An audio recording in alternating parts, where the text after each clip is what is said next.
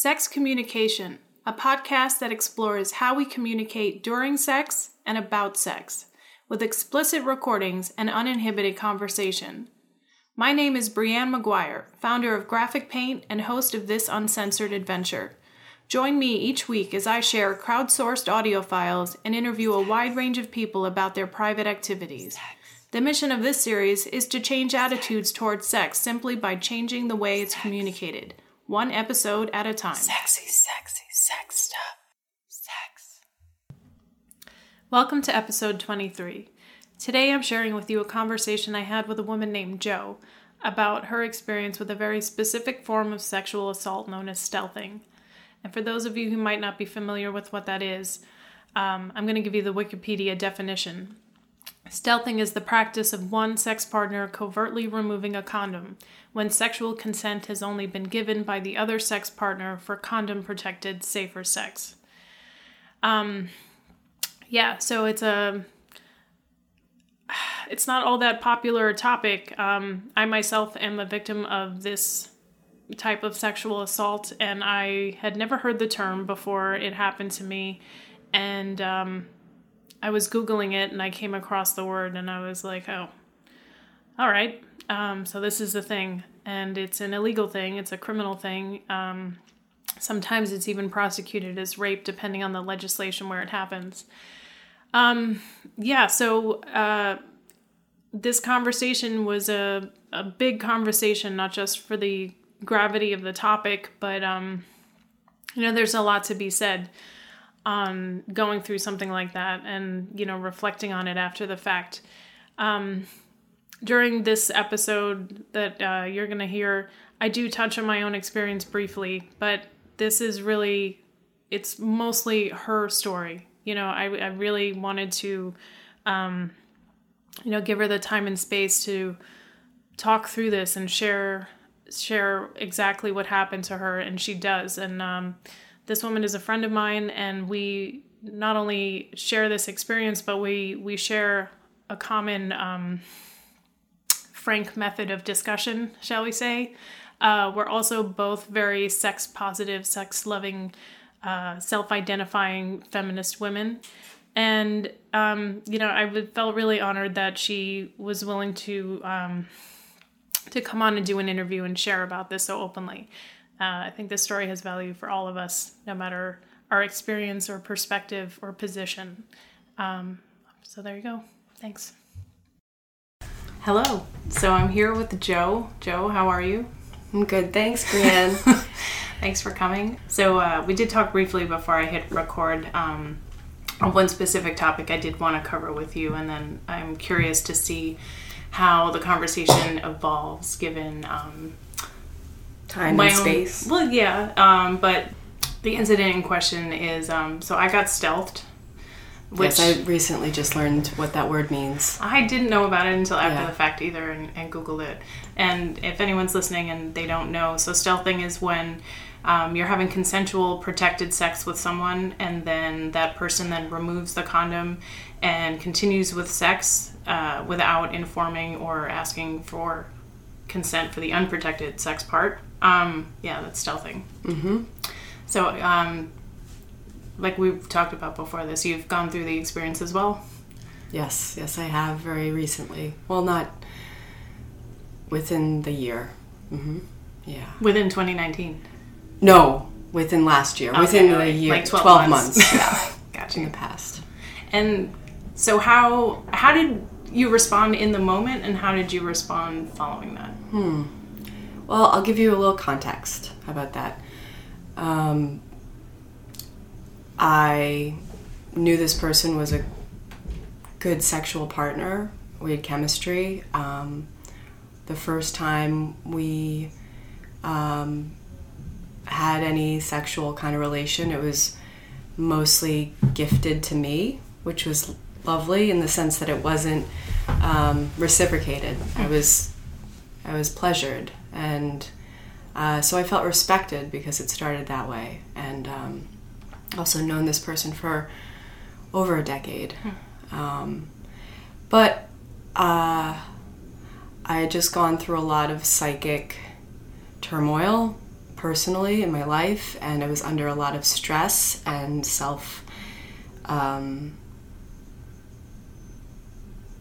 crisis, existential identity crisis, and I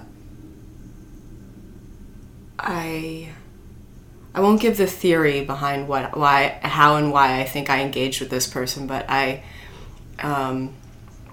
did, find it validating, and I felt respected, and I felt in control, which is always important,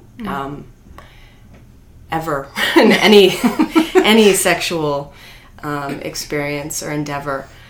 And so then that happened, and then there was some friendly hangouts and just very breezy, simple moments together outside of the bedroom, that I wouldn't call dates, but I would call them some sort of, for me, I think it's always necessary to feel the person a little bit. I am a woman. I need a little bit more story to enjoy myself. I need to understand the person and have some sort of intimate relationship of their mind with the person to really fully feel comfortable enough to orgasm, quite frankly. And so it was all looking good. I think it progressed pretty quickly. It's hazy now. I wasn't looking for a relationship, so it might have dragged on a couple months, maybe 3 months, because it was just, it's like, oh, thank you, like, oh, that happened, that was nice, and then I'd go on with my life for a few weeks, and I go, I could do with some of that again. Hello. And then I went out to his place, and that was the first and last time I went over to his place. So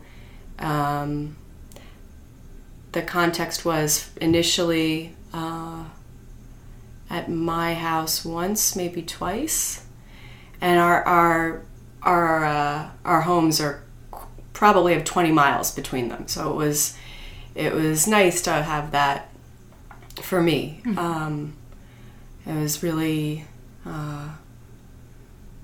it was just convenient. Again, felt respected, felt in charge, and then I'm not really remembering how or why. I think I was probably having either was really worked up and I really wanted to get off, and or I was also trying to fill something in the moment I was using. I looking back, I could probably say that I was using it as like I needed a connection with a human being and like needed to feel cared and loved for. And so I think that's really important in the context, because now that I speak about it, it's been a while since I've thought or spoken. I spoke a lot about it when it actually happened, for months and months and months, just processing. I went over to his house, and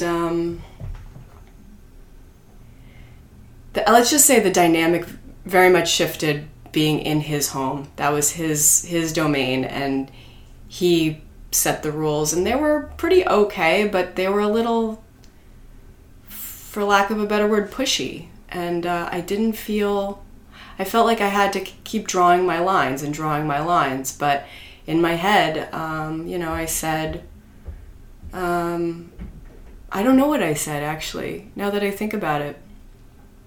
It kind of just went into a blur. Like, I started not enjoying myself.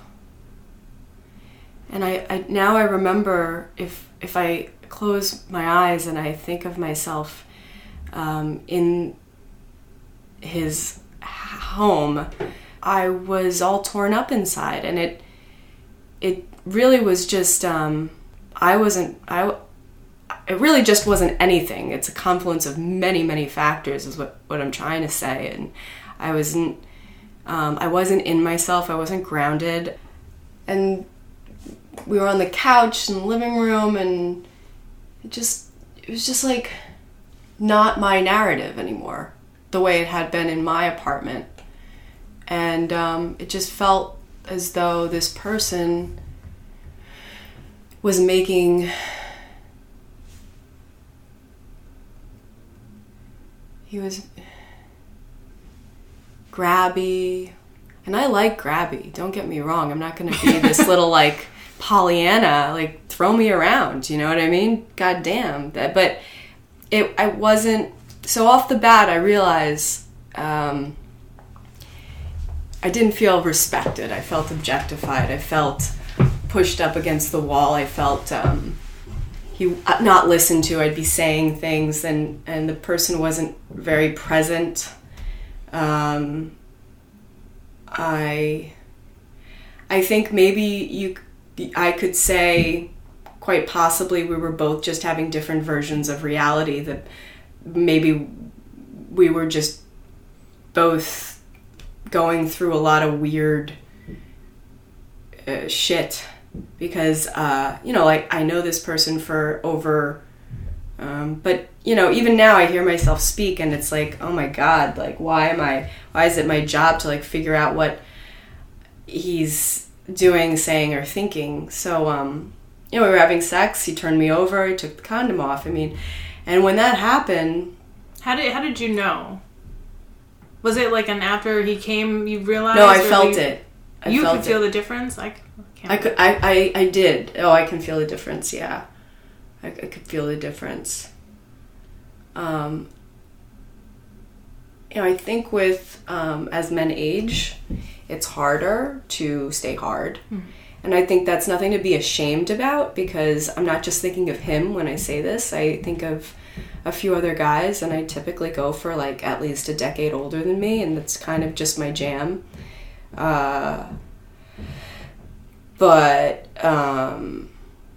So did you say something immediately? Ask me some questions. I feel like I'm all over the place now. No. So I wanted to give you the space to kind of, like, reflect on it, but I'm just...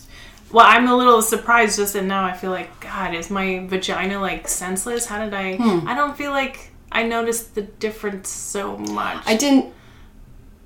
Right... So I'm self-judging myself a little based on that, but I'm also just curious, like, how you responded. Like, okay, so you realized away, and then you said something, or no? So this is what I was taught, and this is where I had to go through it. And even for anybody who wants to judge me hearing this, even now, yes, I am still questioning myself. And so, like, am I making a mountain out of a molehill? Well, if I've been thinking about this hard ever since it happened, then yeah, maybe there was some lack of consent here, because what I was taught, and I'm a child of not sexual trauma, but a lot of dysfunction where there were never any boundaries ever, and nothing was, everything was quicksand, my family, and I was allowed to do whatever I wanted. So I come from this world of, like, I don't have a compass to say, what are you doing? Because I'm like, oh, well, my curiosity is like, well, everything is its own moment, and maybe I'm, just doubting, basically. So I was taught these, it's kind of like swimming underwater when you talk about this stuff. And to pinpoint what people had to say to me, my really trusted fellows, like those 5 people in your life you can always go to. One of them said there are 3 responses to any violent situation. There's that we think of fight or flight, but there's also fight, flight, and then freeze. So that's where I got the most validation for what happened next, which was I just froze. I froze for a while. I was almost gonna come when I realized it was happening. So I came, and then I was already feeling like awfully like crappy. I'd expressed my desire for safe sex, not because I was prudish. I just really, like, was not dating this person. And I didn't wear a condom in the early 90s. And thank God I was okay. I grew up with hypodermic needles in my Lower East Side vestibule. I was just like, no, like, you're putting on a condom. I don't fucking know you, and we're not going to have a relationship. I mean, this is the only point I'm going to take his inventory. And it's not because I think I'm so cool. I know I am really cool. But I'm not going to say that he thinks I'm so cool. Or it's what he wanted. But I think he wanted... I think he was really yearning for a relationship and a family. And I think, I'm not quite sure if that desire for a family, and you can read into it or not as much as you want, coming in someone at the right time has consequences. So he was in a puller outer. Were you on birth control? No. I'm a good Catholic girl. He came inside you? He did not. Okay. It does feel good without a condom. I won't lie. I'd love to not use a condom. And that's a whole nother question, going through the, picking your partners to be more sober. Like, this person wasn't really, they had a lot of stressors going on in their life, and I think, like, even if it's like they're sober, I think we all, like, have these moments of making really bad choices. And I was definitely going through a moment of making questionable decisions. I had come from a place of making really bad choices and in a hell. Mm-hmm. And so I was getting to the outside ring of Dante's Inferno a little bit, and I was just making questionable choices with this person. And that felt good, because I love trashy. Who doesn't? I just loved it. So I'm not going to say that I completely, wish it had never happened. But I'd never had someone do that to me. I've watched porn where they do that with prostitutes. Mm-hmm. It's the only thing I've ever seen, like, where they're these guys in Hungary or the ex-USSR countries, and there's all the girls around the trucking sites, and they jump in the cab of the truck, and there's this one guy who's a sleuther. You could look it up. I don't know if it's still there. I saw it a few years ago, but I think sex is so much of things of self-hate and nihilism and sadomasochism that it's hard to see what's what in the moment. But having thought about it since it happened,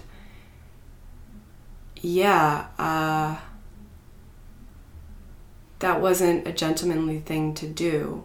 Sure. But walk me through what happened. So it's over. It's finished. It's over. And he came wherever he came. He came, on my back. So wherever he came. Was there a conversation afterwards? Yes. And you brought it up, or you guys didn't speak of it? No, I brought it up. And what did he say? I have to remember. How did I bring it up? Well, like that, my woman friend told me that I was in shock. And I was frozen. And I had been clear with him that I remember thinking I had been clear with him earlier in the night. I had been clear with him, maybe I saw him about a week before that. I had made things... I was a condom girl. I was a condom using gal. I remember thinking that after that happened. I went through my brain and I said, did I communicate this? Yes. Yes, ma'am. Yes, I did. Many times. And then I don't remember how I phrased it, but I said, what was that? And very clearly, I remember this. He said, well, you liked it, didn't you? And I was like, well, yeah, I liked it. And I think there's studies that show women get off just their nerves. So yeah, you can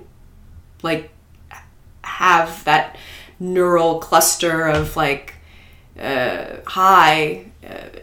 Yes, it's a biological fucking thing that, yeah, sure, okay, my body liked it. That's maybe the difference. Yeah. My body liked it, but I didn't want it. And that's not, that's not cool. And then I left and I went home shortly after. I went to the bathroom. That's what I did. I wish I had remembered how I articulated this. Yeah, we cuddled. I played it off. I started playing it off while I was having a rapid succession of thoughts and conversations with myself. Mm-hmm. I played it cool, because that's what you do when you're a street kid and you're a little girl. I was 12, running rampant on the streets. Not like I was in any danger, because I was lucky to have a lot of really beautiful people, beautiful fuck-ups at that time. But what you do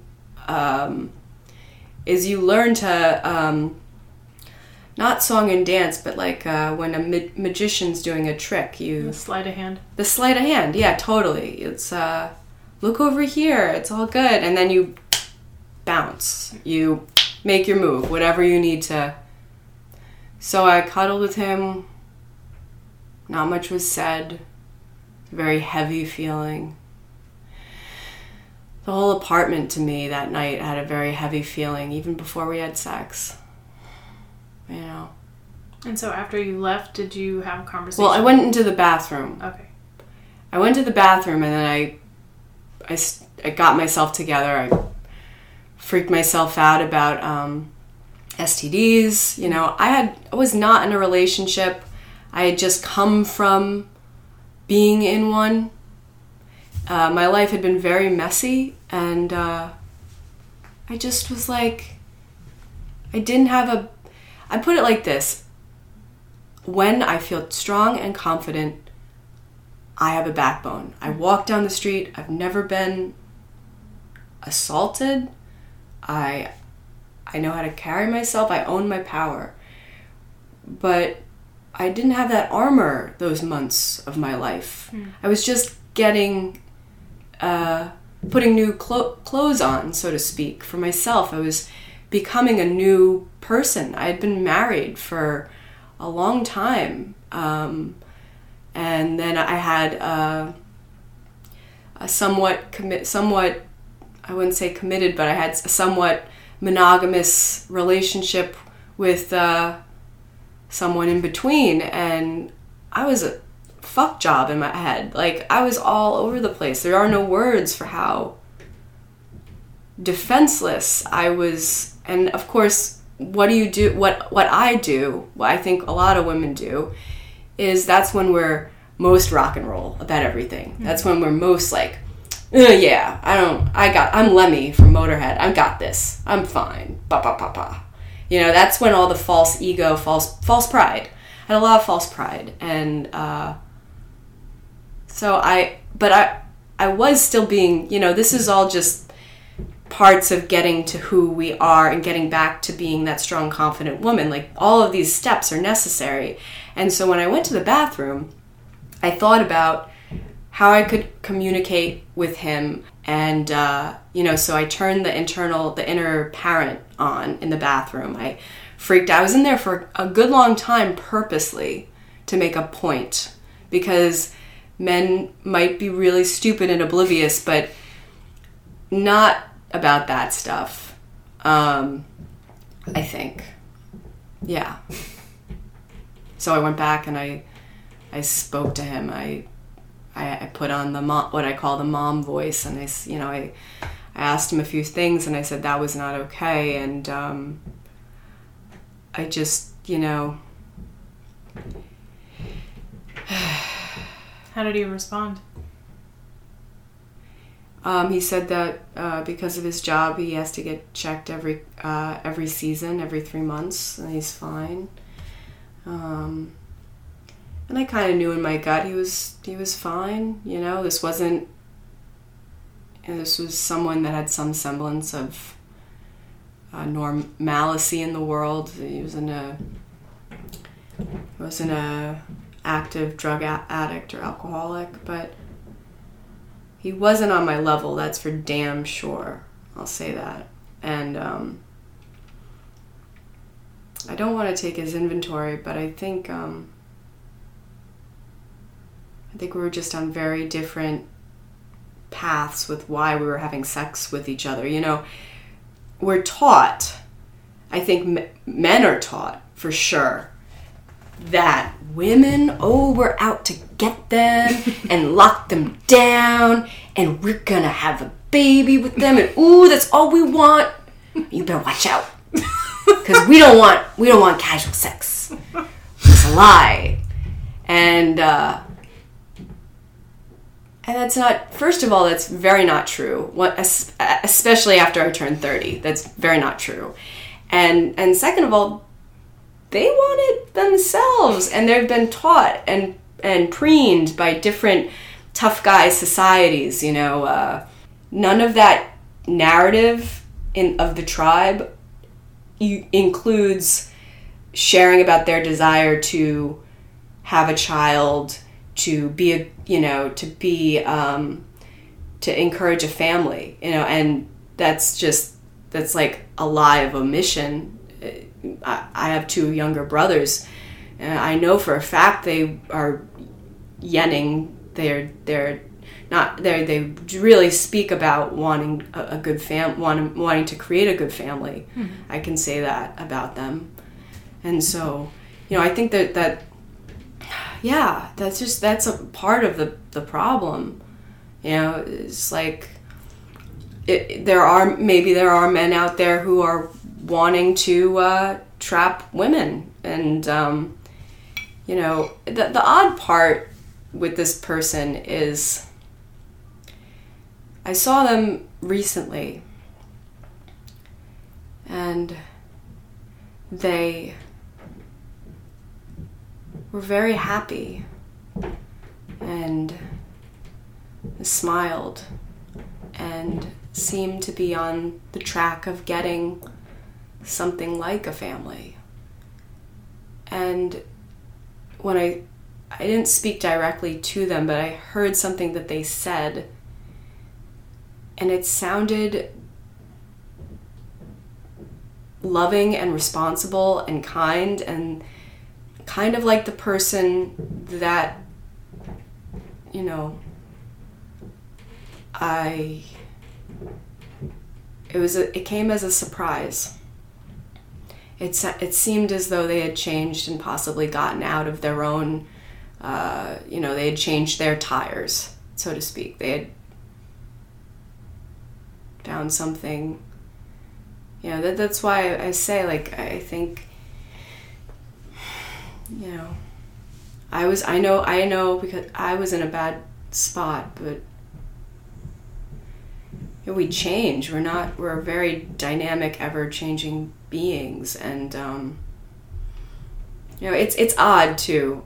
I ramble. I'm really trying not to ramble as much, but I was thinking about when I was drinking, mm-hmm. and there was a really nasty, not nasty sex. The relationship was all sorts of torrid, and it was very violent, and like, you know, he'd fuck me in the ass, and I bit the shit out of him.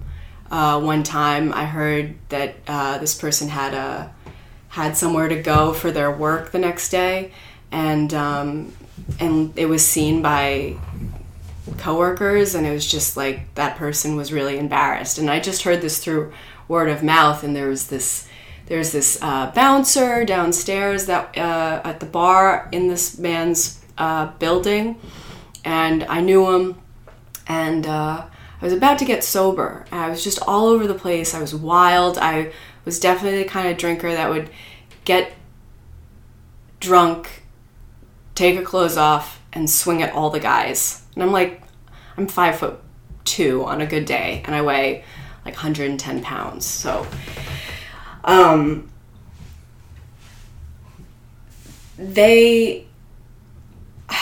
there was this one really, really awful night, and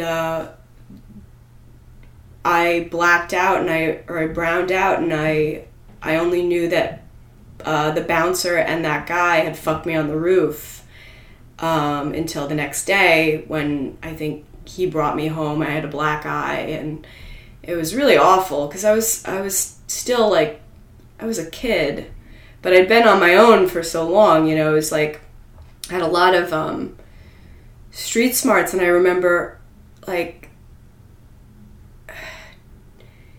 whenever I think about that happening, I remember how I tried to set his apartment on fire while I was fucked up. And I remember... This was after the fact, after... No, the entire relationship was like that. That's what I am saying.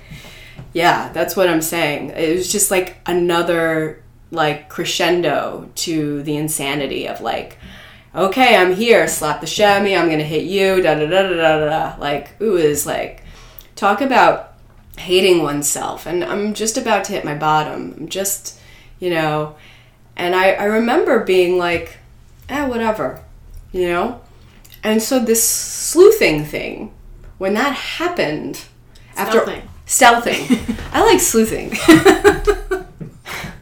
But when that happened, I was like, fuck, man, I've done so much goddamn work on myself and my relationships with guys and da-da-da, and I'd been married most of my 20s, so maybe I had, like, cut... I was limited. I avoided a lot of bullshit. Because your 20s are just awful. You don't know yours. I didn't know myself. I was all sorts of crazy. I was still dressing up for men. I wasn't dressing up for me or my girlfriends or just to feel cute and pretty. I was dressing up because I really enjoyed the power I had over men. And if I got them to come, I won. Because that's what I think we're taught, is that, you get... I get... If you can get a guy... that's how they fall in love, basically. And so, just sit on top of them and, like, be like a fucking whore, right? And then here I am. I'm, like, 10 years sober, and I've done all... And I had a beautiful marriage. I found a soulmate, found just a great group of friends. I've had women in my life for the last, like, 7 years. And I was always a boys drinker, and then here I am. He's this fucking shit, and I know this person, and just like, are you fucking kidding me? I'm still like, really? So I'll shut up. But it was like, well, did he ever apologize? Did he apologize when you would come out of the bathroom, or did he apologize? Yeah, any of the time after. So that's the kicker. I saw him a few weeks later. And I gave him the opportunity to apologize. And so he didn't apologize when you were having the conversation? No. Yeah. No.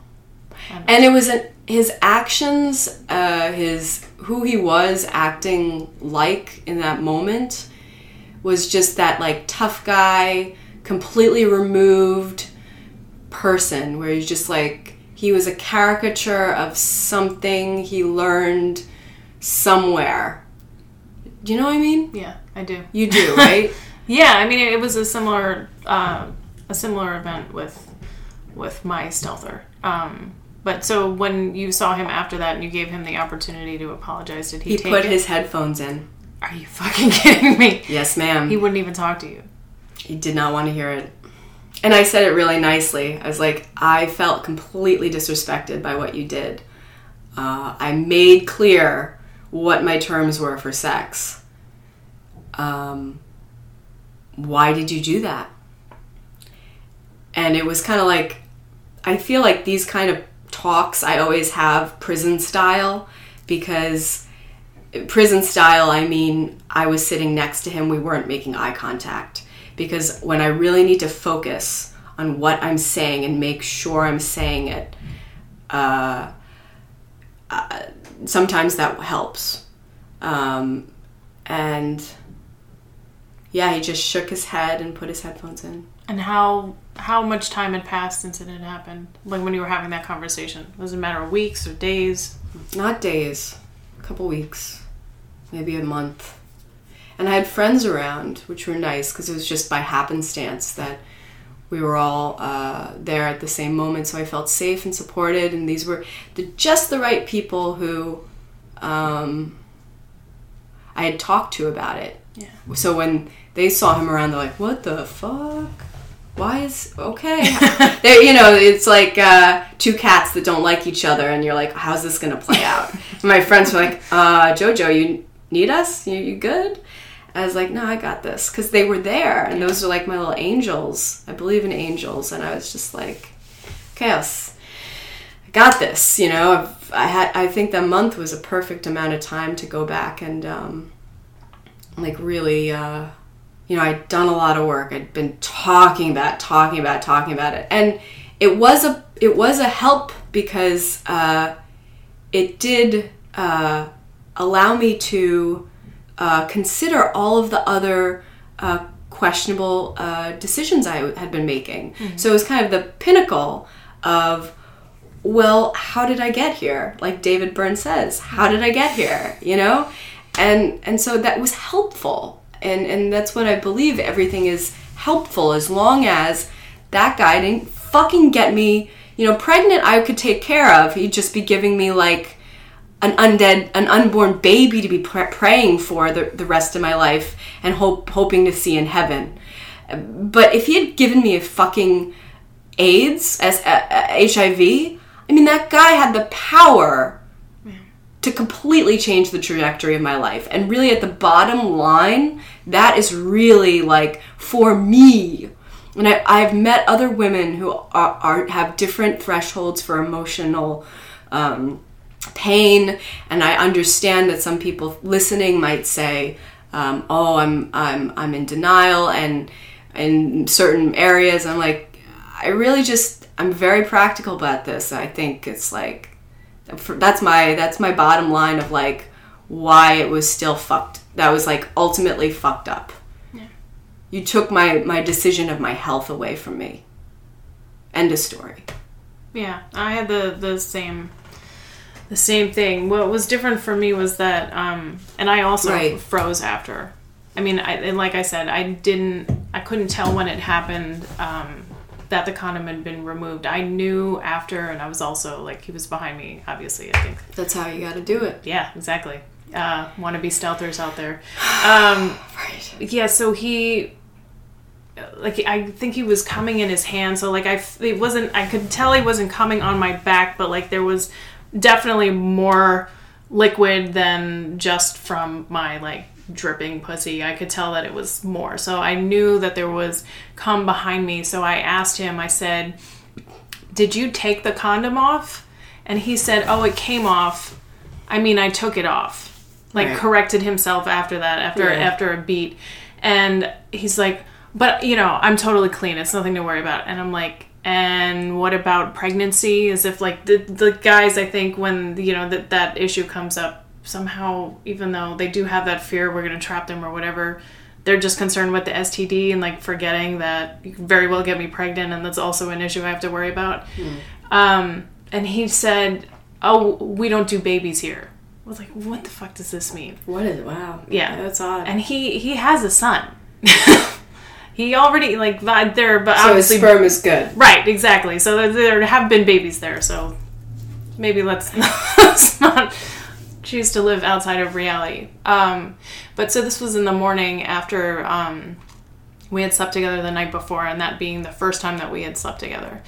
And so yeah, we left his apartment together, and we were walking into the sunlight, about to go our separate ways, and he was asking me about having dinner later that week, and was like, not a care in the world, like nothing of negativity had happened at all, and kissed me goodbye and told me to have a lovely day, and I kissed him back and was like, I was just dumbfounded, and I'm sure I did say, yeah, sure, let's have dinner or whatever, all kind of just keeping it very close to the, like you were saying, like, sleight of hand. Yeah, everything's, yeah, whatever, I'm unfazed.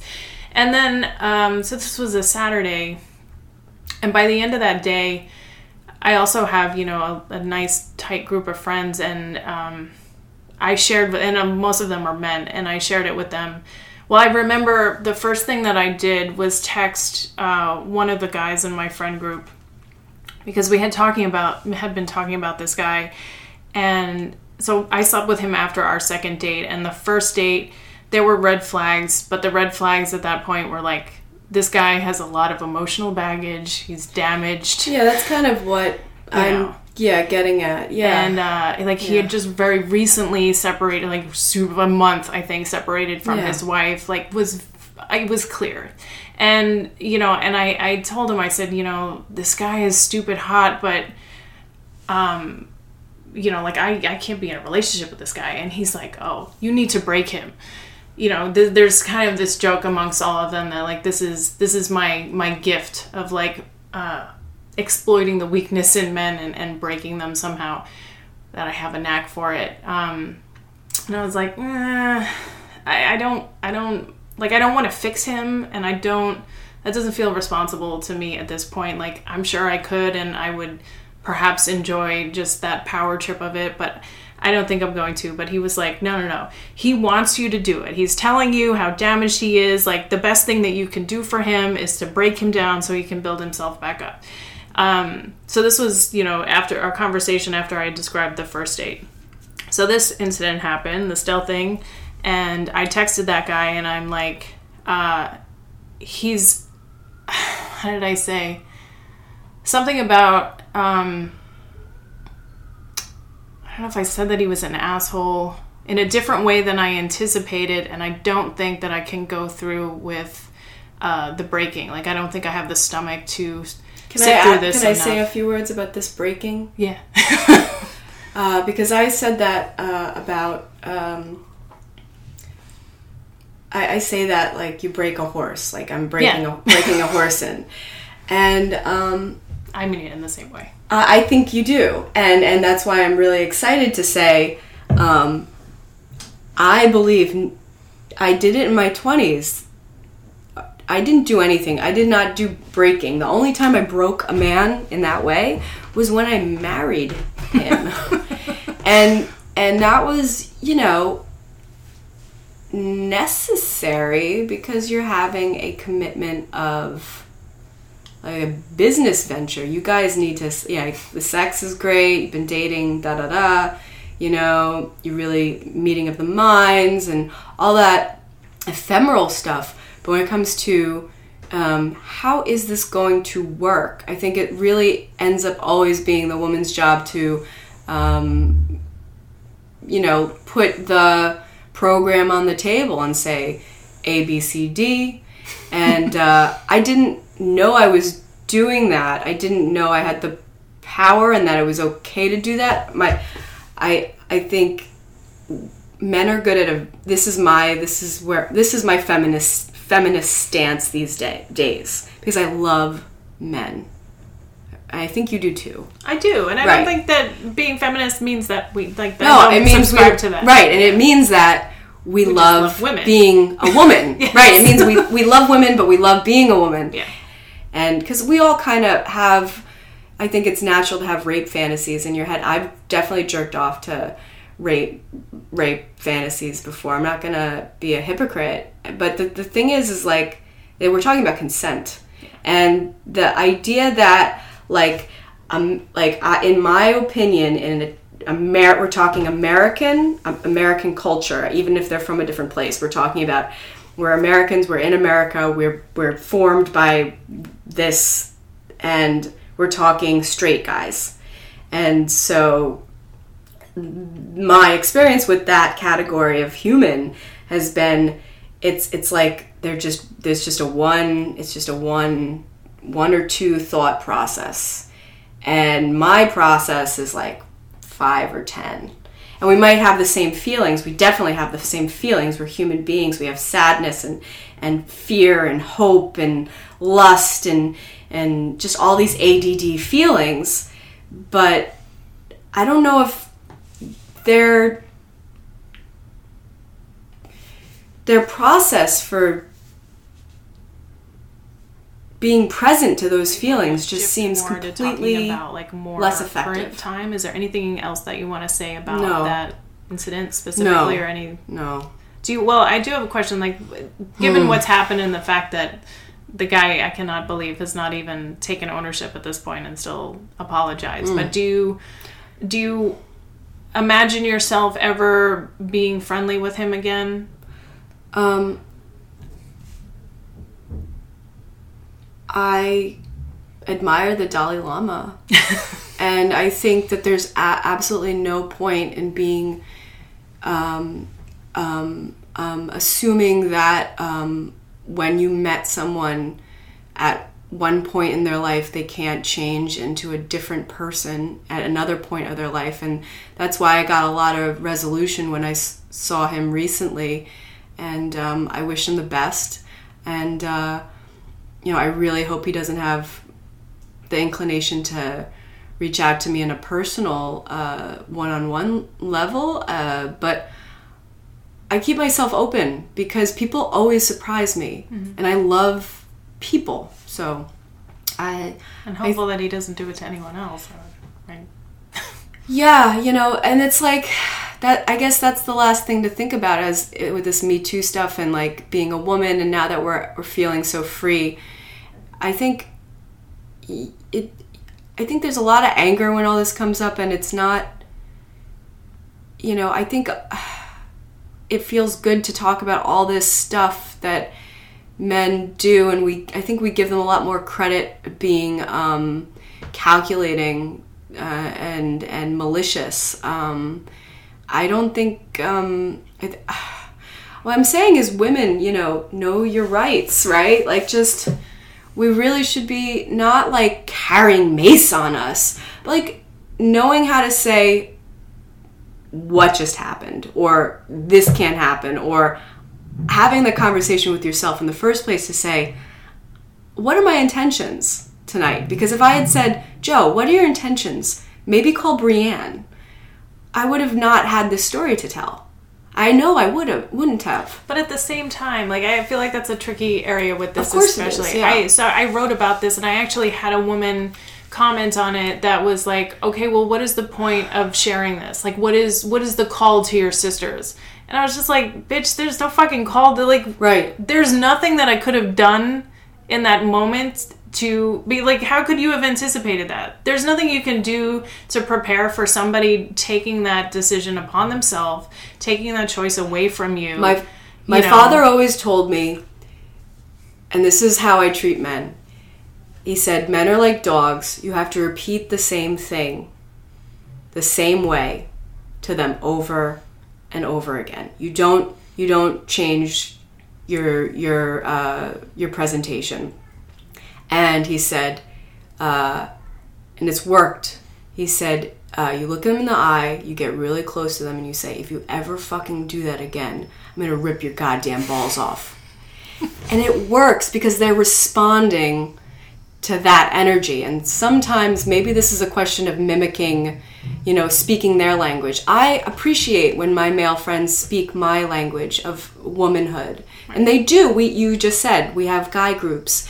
I have loving, intuitive men who hear me out and listen and go through all of this stuff that we talked about.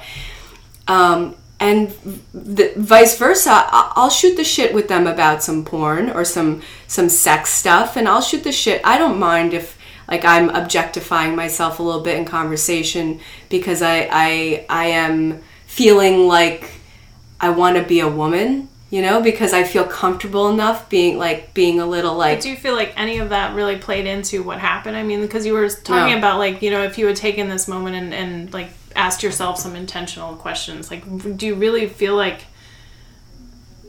that would have changed anything? I mean, I understand, like, you did have kind of a read about the environment and the feeling of being there and that night and the whole thing. I understand that, but, like, you were already... I feel like... I don't know. I don't think that it's on you at all, but I'm saying just if you were searching for that, it would even have to come way before that, because you were already engaging with him, right? So it's like, how can you fault yourself for, like, you had this experience with a person? Did it sound like I was faulting myself? No. I'm just questioning the language you were using about, like, if you had been asking yourself some different questions. Like, do you have that feeling now, even just in this very moment, like, that you could have avoided it? Or I grew up through this experience. That's how I would word it. I completely 100%. So it's an expectation of kind of like, this is what happens when you're a woman. And yeah, I just learned. I keep on trucking. Like, I learn about myself. I lead a self-reflexive life now, and I'm like, well, that'll happen. And usually when I learn my lessons, they don't happen again. And it was a bit of a loss of innocence, but isn't life a loss of innocence? So how has okay, so then there's a lesson to be learned from everything. So whatever lesson you learned from this, like, how has this changed how you engage with men since? I consider... I tease them out a little bit more when I need... And I just really, at the forefront of my mind, I'm always questioning, through talking to women, what they're doing to show me respect. And, I'm currently with someone here and there, and I stay less silent. I say, I feel a lot. Your action made me feel, and I wait for the response. Text messages, although I dislike them terribly, they are good for just being very clear in what you're saying. There was a guy who kissed me abruptly on the street in a date around the same moment that the stealth thing happened. And he was just like really a little Asperger's, like he was a little like not right. And I took my phone, and because I had to hold myself accountable to what I was saying to him, because I was so tripped up about it. Same with the idea of like doing the prison talk and like not looking him in the eyes. I had this tool where it's like, you know what? I'm going to take my iPhone, I'm going to hit the record, and I spoke to him knowing that I was recording myself, not his response. Right. But I would hold myself accountable to saying exactly what you mean. So ladies, say what you mean what you say. When you say it to him, hear yourself say it. Mm-hmm. And be that strong and parent to yourself, that internal mother to yourself, to say, these are the rules. So what was the point of the recording, though? To later send to him as a reinforcement of what you said? Or no, it was literally to hold myself accountable, because I knew I was recording myself. So I thought, just like this, I'm speaking to you now, and I'm trying to say exactly what I would stand behind saying. Mm-hmm. Everything I've said to you, I've been very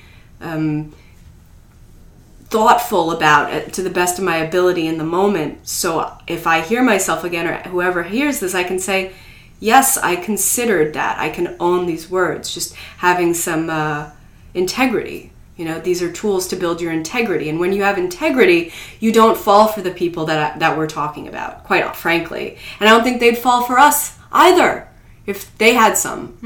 Yeah. But that's getting a little bit into a self-shaming thing, though. Do you blame yourself at all? Blaming? No, I love myself. When I'm weak, I love myself now. And, the only... I blame myself?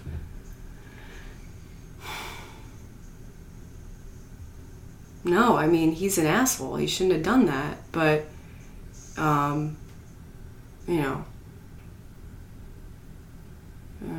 don't know. Maybe people would think I do, but I don't think so.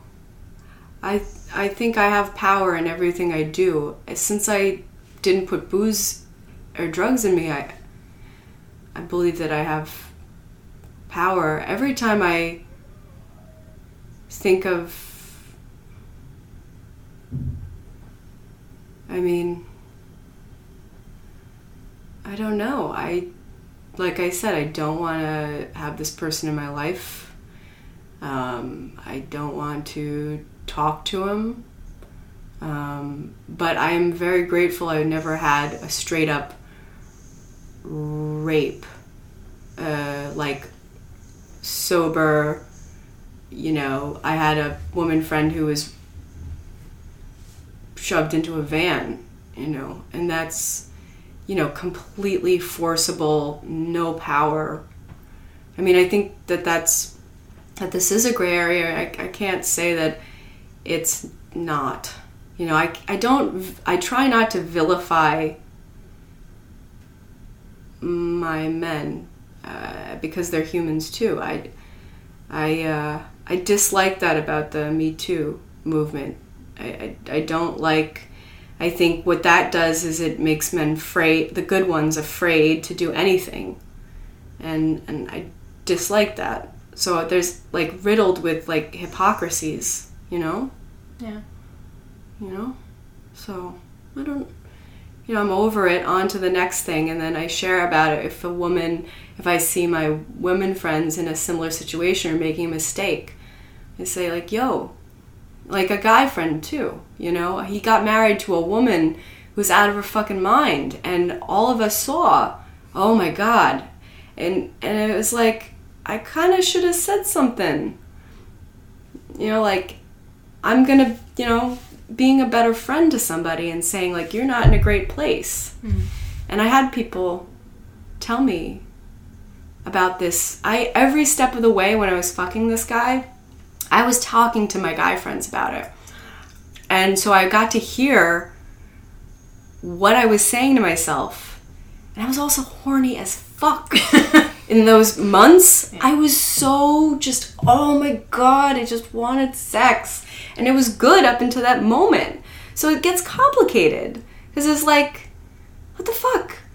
And so if it's, you know, I just leave it alone, you know, just like on to the next one, like, didn't end up in a van, like I'm good, you know?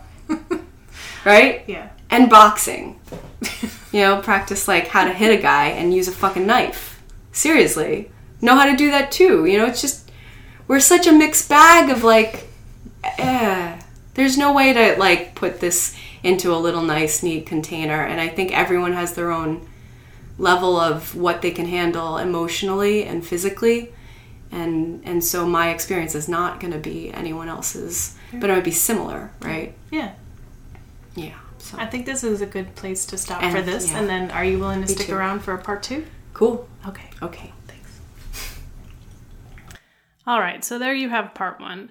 I just wanted to jump back in here and just share some closing thoughts because especially in the course of editing this episode, it really brought to mind all of the thoughts of how people want to, and they do it inadvertently, right? They want to blame the victim or put ownership of the event on the victim. And I got a little worried when I was having the conversation with Joe, like, is that what you're trying to say with the, you know, her talk of language and accountability and intention?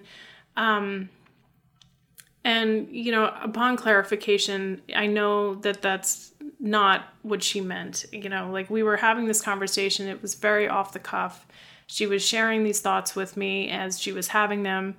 And, you know, I mean, you could hear her. She was like, does it sound like I'm blaming myself? Like that's not what she meant. We had, you know, like I said, there's another part of this conversation. So I can tell you from being party to that conversation that that wasn't what she meant. But I did just want to like very clearly state that, you know, if you are a victim of any kind of assault, any sexual assault, any rape, it's not your fault. It has nothing to do with what you did or said or wore. You know, somebody else took something away from you.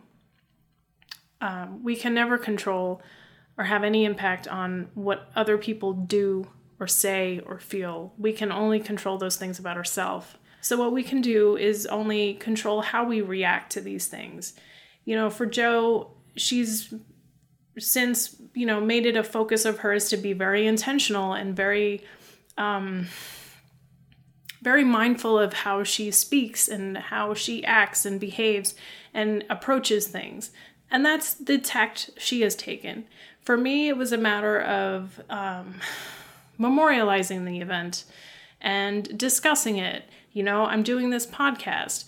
And, like I've said so many times before, it's about changing the conversation and about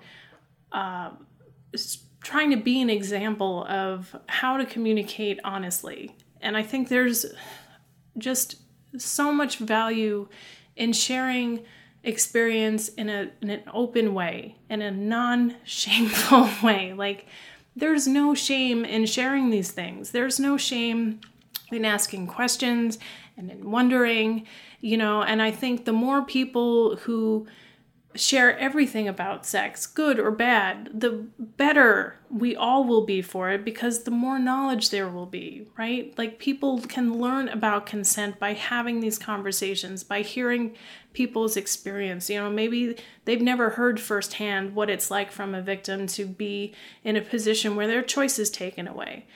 So fuck anyone that tries to blame you or, fault your choice of partner or, approach to casual sex or the fact they're even having casual sex or whatever as being any reason for, anything bad happening to you. Because that happened to me. I've been assaulted in a multitude of ways. The stealthing was just one instance. And after the event, very close friends of mine, were like very casual about saying things like, oh, well, this is what happens when you date in this area, this like arena, this pool of partners. And that's fucking bullshit. Like, this has nothing to do with that. This has nothing to do with those choices. Like, you can never foresee what someone else is going to do to you. Again, you can only choose what you're going to walk away from the situation with. So don't be an asshole. Have the uncomfortable conversations and, have some love for yourself. I will talk to you Sunday with the How I Got Off episode, and otherwise the next regular episode next Friday. Be well. Thanks for listening to this episode of Sex Communication. Did you like it? I hope so. If you did, please subscribe. If you'd like to know more about this episode or how you can be a part of the podcast, visit graphicpaint.com/sexpodcast for details. You'll also find additional episodes, background on this project, contact information, and tips for submitting your own audio files. I'm looking for more people to interview, homemade recordings of sexual activity, and audio production assistance. If any of this interests you, please reach out. It's my goal with this podcast to bring some filth to your ears, change the conversations around sex, change some perspectives, and maybe even change the world. I hope you'll join me. Sex.